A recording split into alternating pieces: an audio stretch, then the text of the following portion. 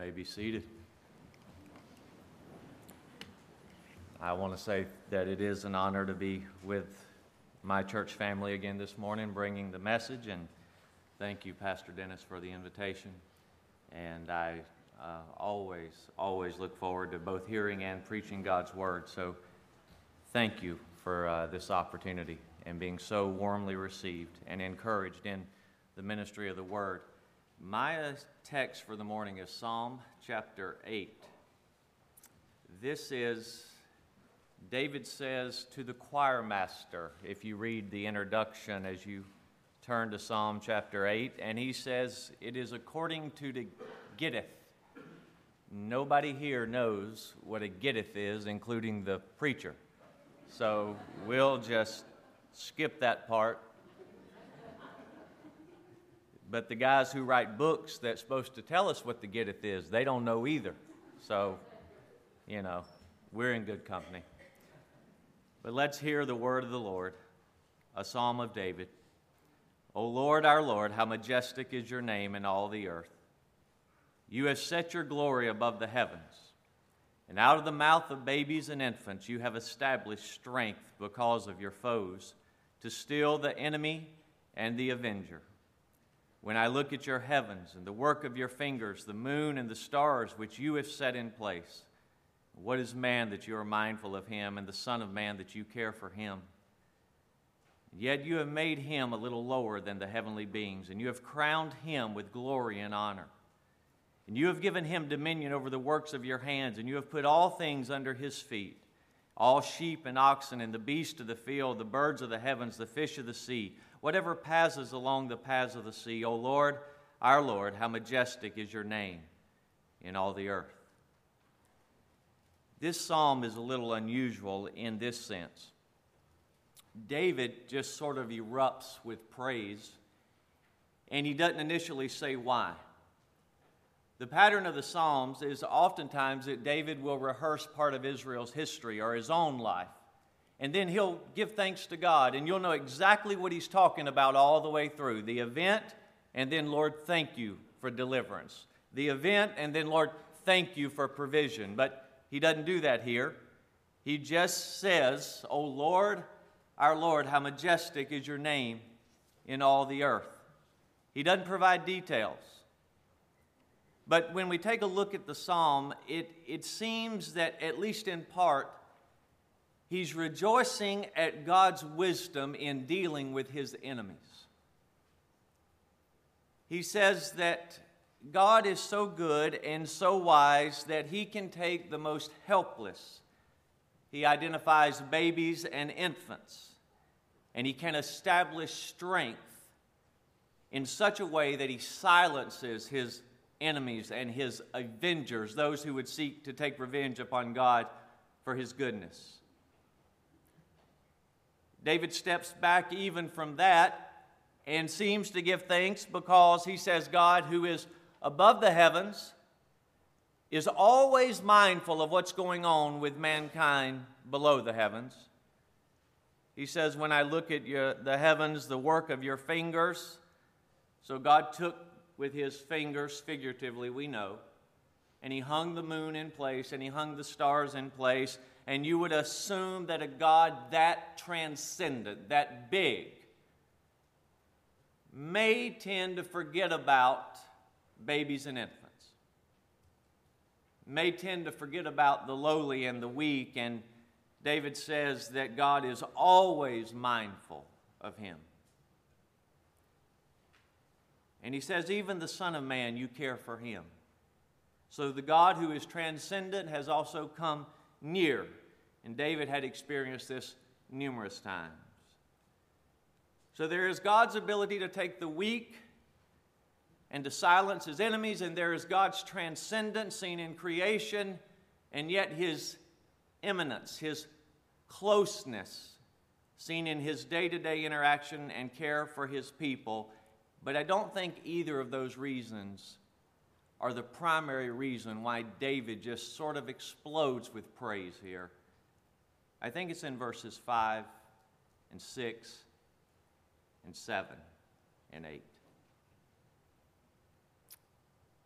Because I think what David considers here is the place of man in this whole story of creation and fall and redemption and glorification. He says in verse 5 that this man of verse 4, of whom God is always mindful, that he has been made a little lower than heavenly beings. He has been crowned with glory and with honor, and that God has given to him dominion over everything that he has made.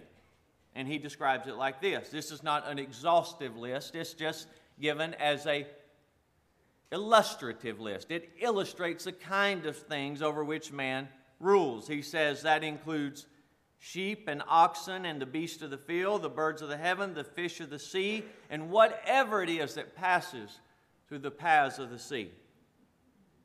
He sums it up by saying that God has put all things under our feet. But it's that little phrase in verse 5 that causes so much trouble. That we have been made a little lower than heavenly beings.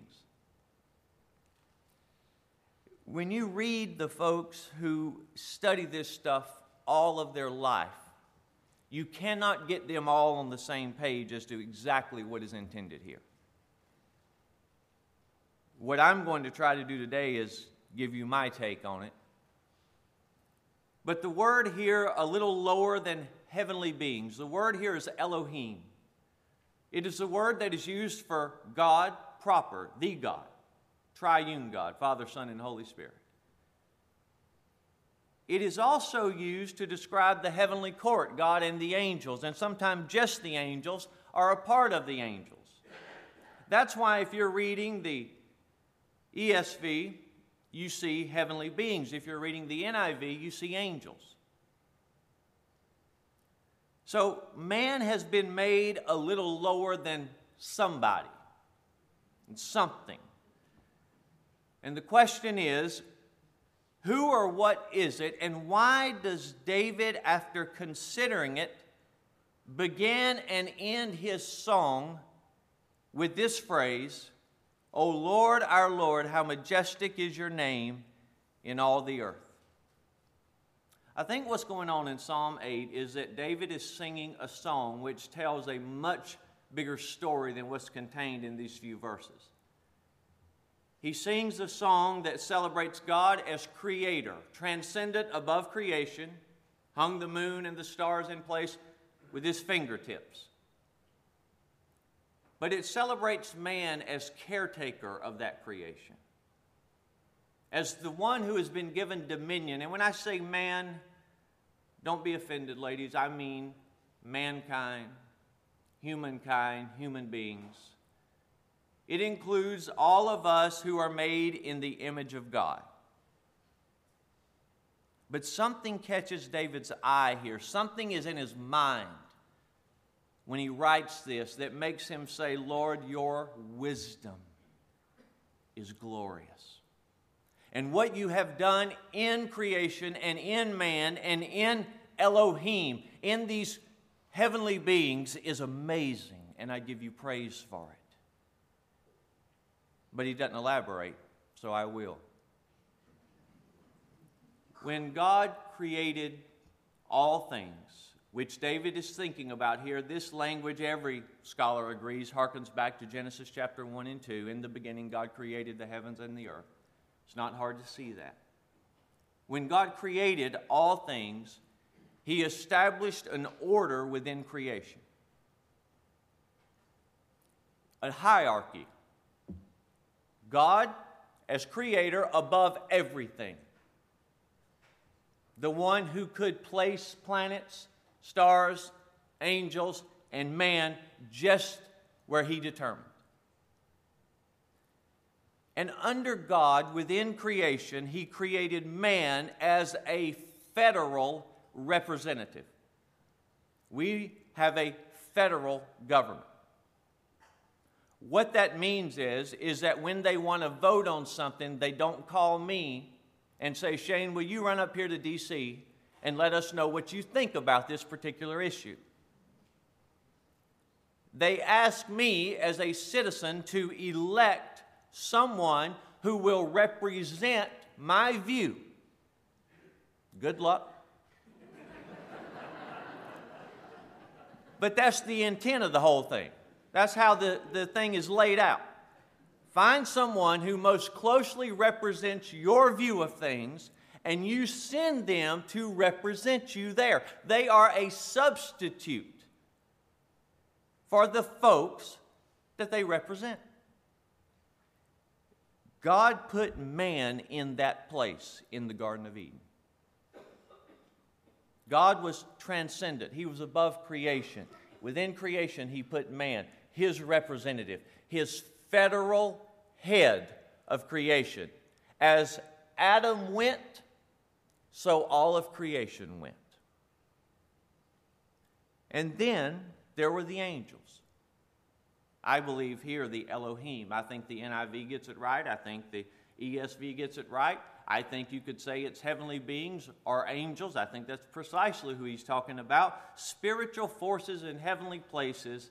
And they were designed, according to the book of Hebrews, as ministering spirits sent to serve humanity.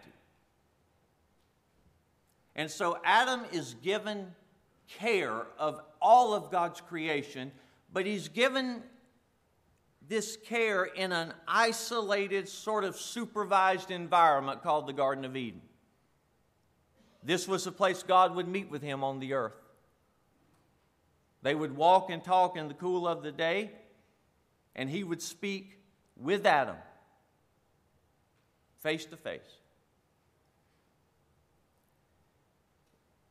Adam was a perfect and sinless individual, but he was not yet capable of ruling all of God's creation to the extent that God would just give him the whole earth. The way that I understand the book of Genesis is that Eden is a very small part of the entire creation, and that if Adam were faithful with his management of that garden,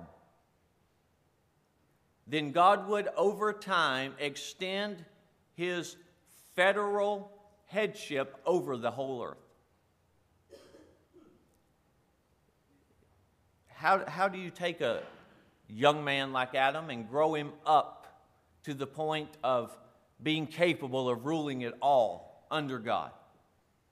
You give him work to do. That's how you grow every young man up. You make him work. So God put him in the garden and tells him to tend the garden or dress it or cultivate it. Literally, in Hebrew, the word means work.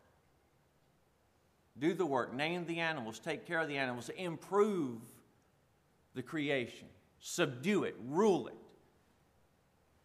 multiply on the face of the earth and fill this place. So Adam had work to do. You also, if you want to mature a young man, even a sinless one, he has to learn to deal with temptation. So God took a tree and he put it in the middle of the garden, not in a corner somewhere where Adam never had to pass by it. Every day Adam had to pass by that tree, because that's how temptation is, even for a sinless man. This tree was called the knowledge of good and evil. And it makes sense. Some of you have heard of this tree all your life, and it's never made sense why this tree was such a big deal. But think about it. If Adam had been given a small place to rule, and the goal was to give him everything, what would he need to be able to rule that? What kind of maturity would he need? He would need a maturity of discernment, of judging between good and evil, of knowing what was right and wasn't right. If the earth was going to be filled with his descendants and he was going to rule over them under God, he would need a knowledge like God's.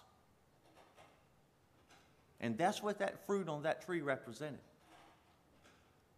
And God said to him, it's not time. You're not ready. There'll come a time. I've given you every tree of the garden to eat from, but not this one, not yet. The day you eat of it, you shall surely die. Now, what I believe would have happened is if Adam would have been faithful during that probationary period, there would come a day that God gave him the fruit of that tree and given him lordship over the earth as was originally intended. All of it under God. But Adam couldn't wait. He just couldn't wait. He dealt with work, but he couldn't deal with temptation. There was actually a third maturing process that God put him through, and that was he had to learn to deal with God's enemies. Every young man in this room, if you're going to grow up to be a mature man, you've got to learn to work, you've got to learn to deal with temptation, and you've got to learn to handle your enemies. Those were the tests that God assigned to Adam. And you know the story. You know the narrative. The enemy of God comes into the garden, the most crafty of all of God's enemies, a fallen angel. And he bypasses Adam and he goes to Eve, and she becomes the spokesperson for the family. And Adam stands by with his hands in his pockets. And he watches them have a conversation. And Satan says to Eve, if I can make some stuff up. Now, it might be just how it happened. I don't know. He says, look, all this is yours. Yours and his. It's all for you guys. You know that. Just go ahead and take it. She says, God said we couldn't touch that fruit. She even added, God said we can't even look at it. God didn't say that, or at least it's not recorded. But in her mind, a seed is planted that God is stingy, that he's holding back, that they deserve more than what they've been given. And Adam stands by passively, not engaging the enemy, not handling the temptation, letting Eve handle it. She succumbs to it, and she turns and she gives the fruit to her husband, and he takes it. When that happens, Adam has failed to do the most basic work entrusted to him, which is to trust the Lord, to be patient. You know how impatient you were, men, as a young man, right? You wanted the keys to the kingdom, and you thought your dad was holding out on you too. And he was just trying to grow you up, to mature you. But you always thought you were ready, even when he said you weren't. Adam was the same way. You come by that attitude honestly. And so Adam takes that fruit because he wants that knowledge of good and evil which will allow him to rule the earth. But instead of patiently waiting for it, he grasps for it and he takes it. And he dies. Not physically. But he is now separated from God. And yes, he does know good from evil experimentally, but he doesn't know it as a wise man would know it had he obtained it by patient obedience and trust. He knows it as a sinner knows it. And we are well aware of the consequences of that fall. At least most of them.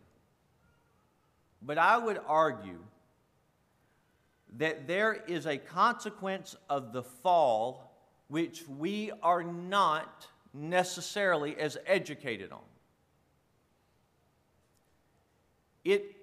When I read the Bible, it's like this consequence is a river that emerges out of the ground. It shows up, and then it goes back under, and it's an undercurrent of everything else that's going on in the Bible, but it doesn't always show itself so clearly. And that's this. When Adam fell as the federal head of creation, the roles within the created order were reversed.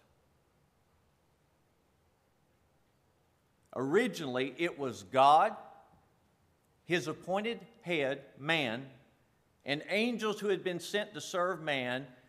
But now it's God. He never loses his place. Spiritual forces in the heavenly places, both obedient angels and fallen angels, and man. In other words, when you begin to read the Old Testament, you see that after the fall, God mediates his rule through heavenly beings. Now, look, I know how that sounds to educated Presbyterians. Right? I know that. But I can't understand Scripture if I dismiss that facet. That God's expressed intention before the fall was to rule the earth through a human being. And after the fall, it's angels and demons that seem to be the mediators of God's rule in one sense or the other. You say, well, where do you see that? All over the place. But that's not a good answer. I see it in the very beginning. When Adam ate of the tree of the knowledge of good and evil, what was the first thing that God had to do other than clothe them with right clothing, which that will become a symbol all the way through Scripture too. God taking our homemade clothes, trying to cover our sin, and giving us clothes which he has made for us, garments of righteousness. But what happens then? God replaces Adam in the garden with an angel. Remember that? He drives Adam and Eve out of the garden, and he places one of the kinds of angels, Genesis 3:24, one of the kinds of angels at the doorway of the garden, who now is the caretaker of the garden, not Adam. As the Old Testament develops, think of how many passages contrast the true and living God with beings who, if one appeared in this room right now, would be so amazing that we would all be tempted to bow down and worship it. How many passages just in the Psalms contrast God the Creator with gods, little g gods, who men worship and lead men into idolatry, and God hates it. Let me give you one example. Psalm 86, verses 8 through 10.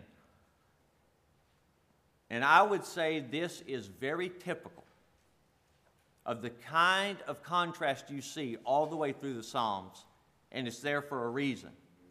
Psalm 86, verse 8, there is none like you among the gods, O Lord.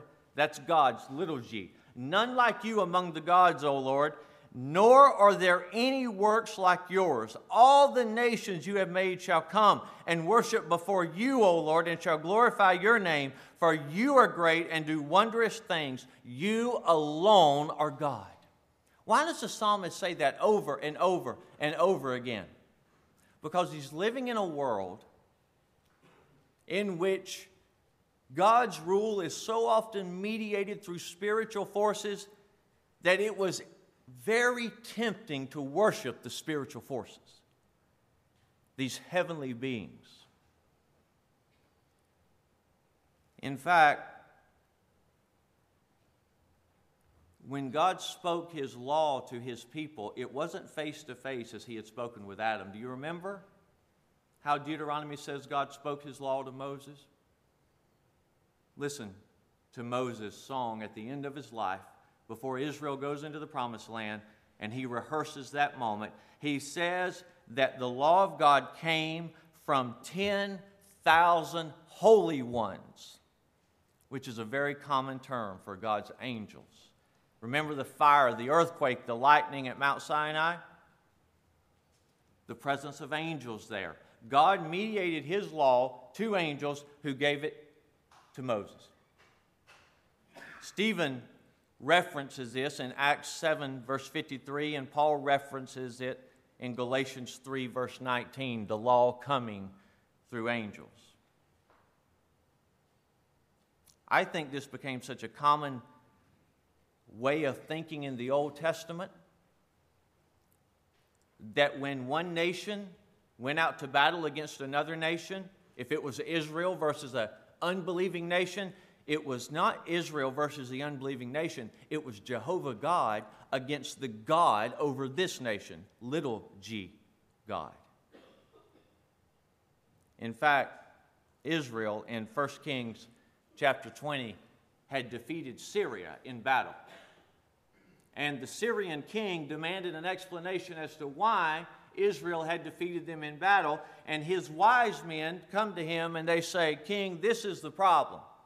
We fought them in the hills. And their God is a God of the hills. But our gods are the God of the plains. If we get them on lower ground next time, we'll whoop them." Now that sounds ridiculous. And it is. But I believe that was the common way of thinking because there were so often these invisible, powerful spiritual entities associated with unbelieving nations that they could easily draw those kind of conclusions. That's 1 Kings chapter 20, verse 23, if you want to look it up later. Or Daniel's experience. You may remember this one if you didn't know the others. Daniel has seen a vision and it disturbs him. And so he prays and he fasts for 3 weeks for the interpretation of the vision. And after 3 weeks, an angel shows up, Gabriel, one of the chief angels of heaven. And he's looking pretty worn down, if an angel can look worn down. And Daniel says, "Thank the Lord that you've come." And he says, this is Daniel chapter 10, verses 10 through 14. He says, "Daniel, from the first day that you set your heart to understand this vision, I have come because of your words. But the prince of the kingdom of Persia withstood me 21 days. But Michael, one of the chief princes, came to help me, for I was left there with the kings of Persia." Now, if you are disturbed at anything I've said so far, you're really going to be disturbed now. Let me just give you a preface. Because the only way that I can understand this is that God dispatches Gabriel to answer Daniel's prayer, and when he passes over a certain unbelieving nation, Persia, he encounters some demonic forces which cause him to have to war with them for 3 weeks. And God, seeing his messenger's dilemma, dispatches help, Michael, to come. And with Michael's help, he overcomes them and he brings the message to Daniel. Even as Christians, it's easy to forget that the things that we see are not the most real.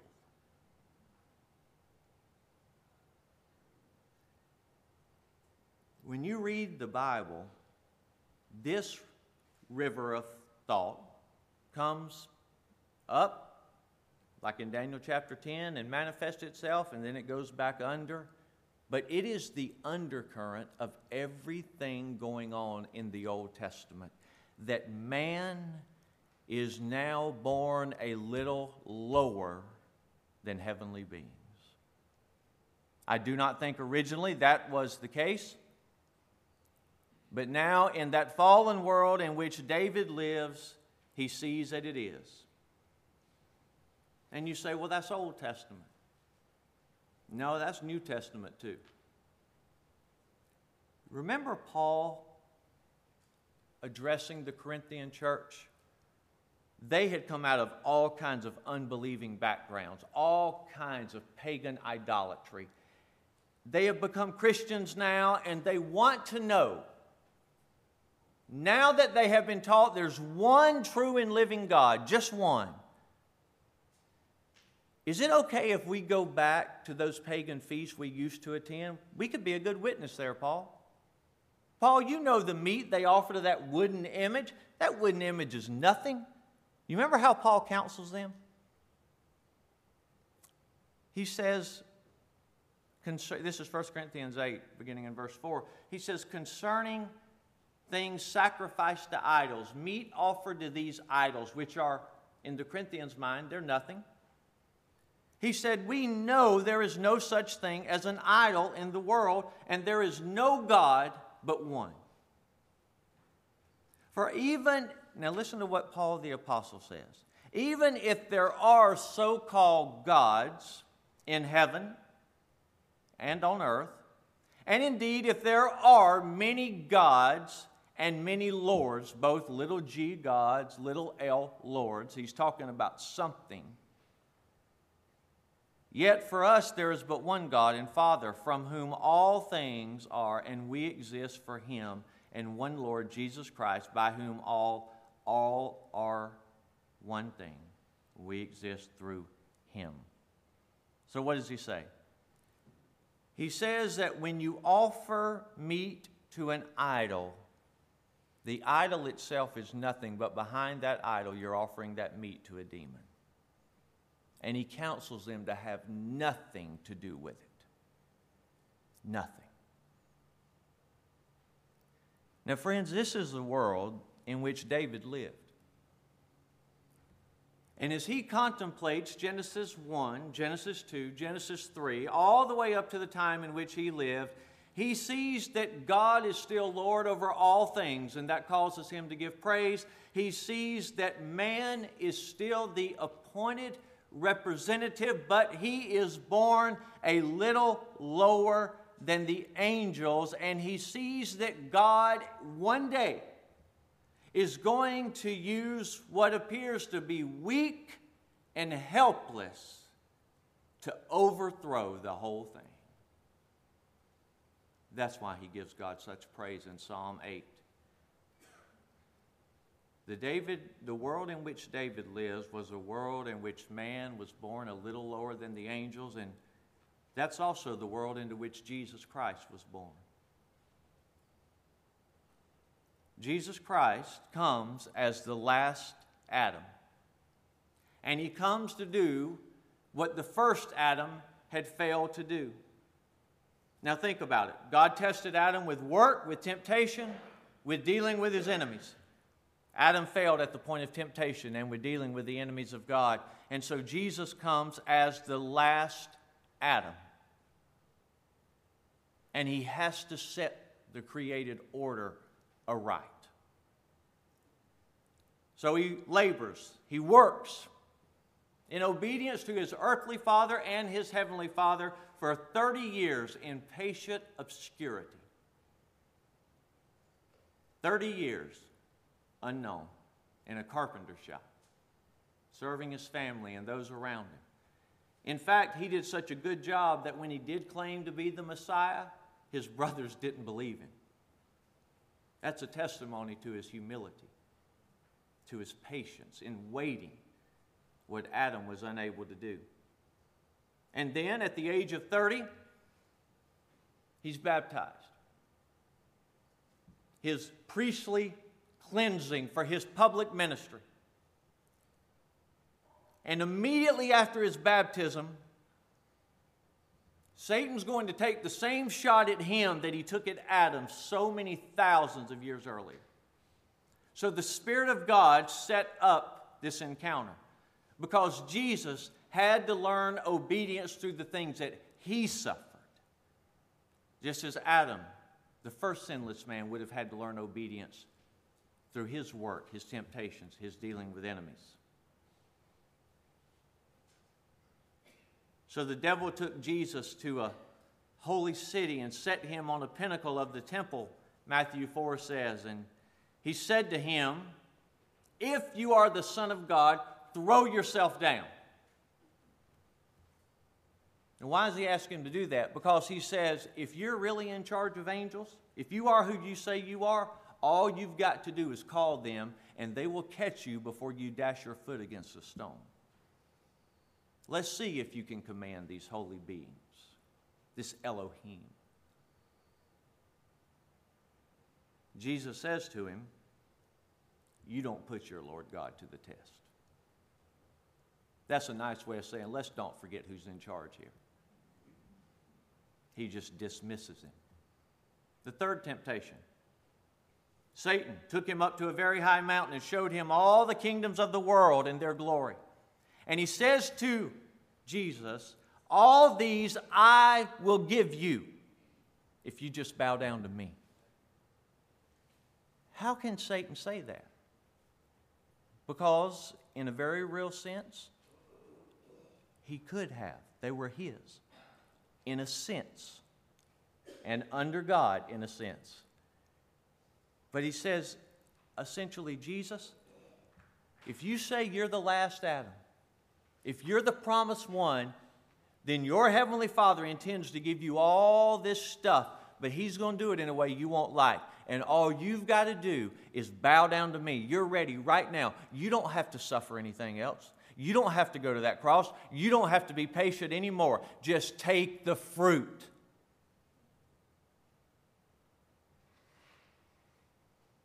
And Jesus said, be gone. He knew Adam's failure, and it wasn't going to be his. And so he begins his public ministry. The devil left him. And who comes and attends to the Lord Jesus? The angels of heaven. They knew who had dominion.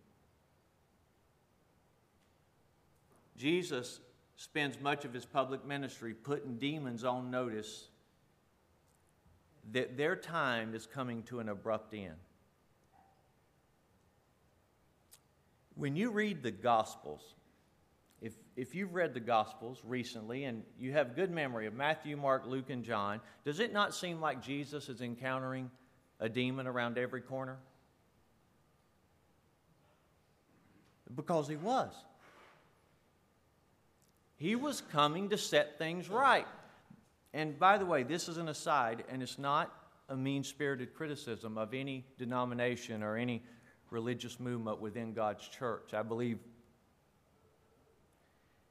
the problem with so many charismatics who still see demons behind every corner is that their theology doesn't take into account the death of Jesus Christ on the cross and his resurrection. Say, what do you mean by that? Jesus in the Gospels encounters so many people sick, mute, deaf, diseased because of demons, and in every case he sets things right to prove that he is here to take dominion. But remember, God would use the most helpless, the most vulnerable, to really silence his enemies, according to Psalm 8. And who is more helpless and who is more vulnerable than a criminal crucified and hung naked on a cross? You want to know what Jesus thought about his death? This is his commentary on the cross. John chapter 12, verse 31 and 32. Jesus said, looking at the cross, now judgment is upon this world. See, if you don't at least get something of what I'm saying, that statement doesn't make any sense. What do you mean? The cross is not about judgment, it's about salvation. It's about salvation for man, but it's about judgment upon the spiritual forces in the heavenly places. Now judgment is upon this world. He saw the cross as salvation for man and judgment for rebellious angels. He said, this is his second statement about his death on the cross, now the ruler of this world will be cast out. He calls Satan the ruler of this world at that time. But something was about to change. And it was this. He said, if I am lifted up from the earth, I will draw all men to myself. And he did. In his perfect life, he did what Adam could not do. In his death, he pronounced judgment upon the spiritual forces in the heavenly places, and he removed Satan's ability to blind the nations. And he said, when I die, and when I'm buried, and when I'm raised again, and I'm ascended to the Father, at the ascensions, the nations will be given to me, and the world will begin to come in. Man will be restored to his rightful place. Dominion over all things. And that's where we've been for 2,000 years. I know what you're thinking. You're saying, this guy hadn't watched the news in a long time. You're saying that Jesus Christ right now from heaven rules and reigns, and we are in a stage of ruling and reigning with him. Yes and amen. That's what I'm saying. You're saying it doesn't look like it. It's not supposed to. Now, how do you know that? Hebrews chapter 2. I close with this. Hebrews chapter 2 tells you it's going to be this way. Now listen, because I think this is what David sees in Psalm 8 that just sums it all up and brings it all together. Because it is Psalm 8 that's quoted here by the writer of Hebrews. This is how the New Testament preaches the passage that I've just preached to you. The writer of Hebrews has for 2 chapters, and he'll go on for part of another one. He's been making a big deal about Jesus being superior to what? Angels. Why does he take so much time doing that? Just listen to the recording of the sermon. Go back and you'll hear it over and over again. Because angels were a big deal. They had been running the show for a long time.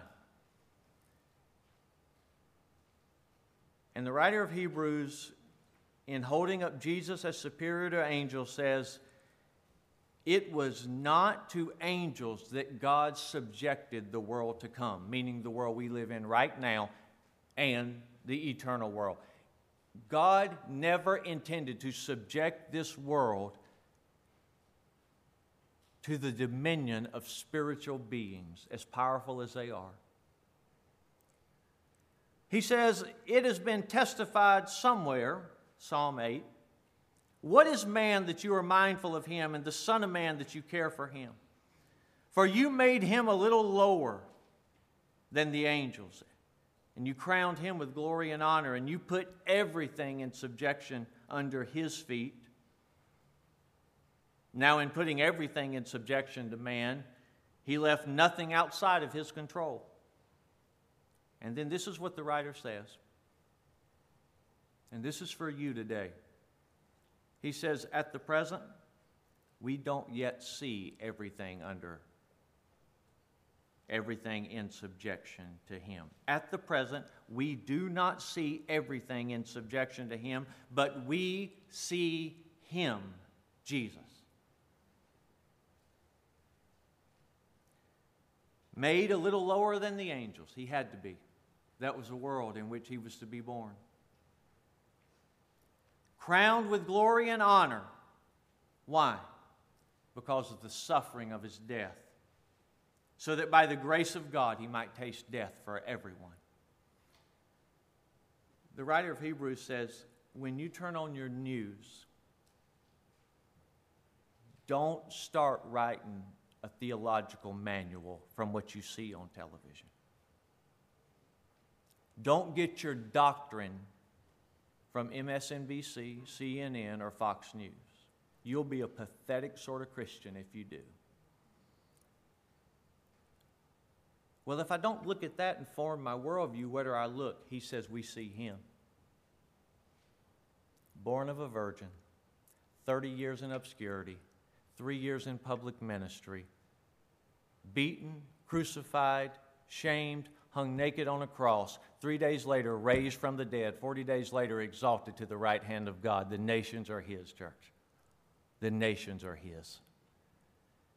And our job as the church, now tell me if this doesn't make more sense. Jesus' last words to His disciples, all authority has been given unto me. Does that statement not make sense? All authority, guys, has been given unto me. Go into all the world, teaching and baptizing them, teaching them to obey everything that I have commanded you. How can He say that? Because the world's His. And by virtue of it being His, it's mine. And it's yours if you're in Christ. He has done what Adam could not do. He has done what you cannot do. Look away from yourself and look to the crucified and risen Messiah. Let's pray. Father, we gather over this table, and we do so in the name of Jesus Christ.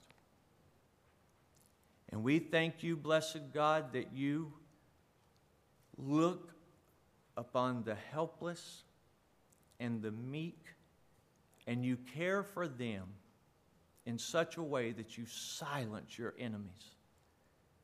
And we thank you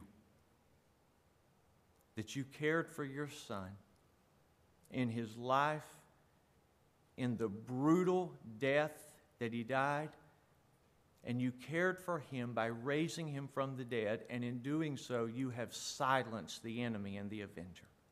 We thank you, Father, that you've exalted Him to your right hand, and we come now to commemorate the event in which the entire created order turned. Jesus was exalted.